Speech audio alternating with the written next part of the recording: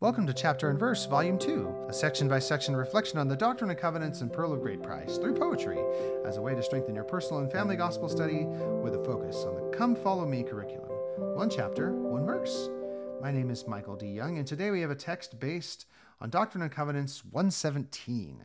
The focus verses for this text are Doctrine and Covenants 117, 4 through 7. Let them repent of all their sins, and of all their covetous desires before me, saith the Lord. For what is property unto me, saith the Lord? Let the properties of Kirtland be turned out for debts, saith the Lord. Let them go, saith the Lord.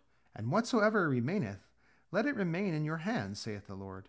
For have I not the fowls of heaven, and also the fish of the sea, and the beasts of the mountains? Have I not made the earth? Do I not hold the destinies of all the armies of the nations of the earth? Therefore will I not make solitary places to bud and to blossom, and to bring forth in abundance, saith the Lord. And now the text, seeds divine.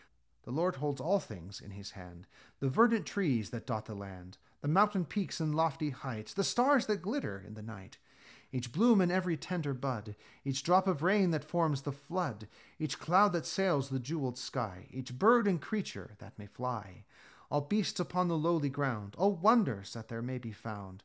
And so may we, whom he doth bless, consider we are worth but less?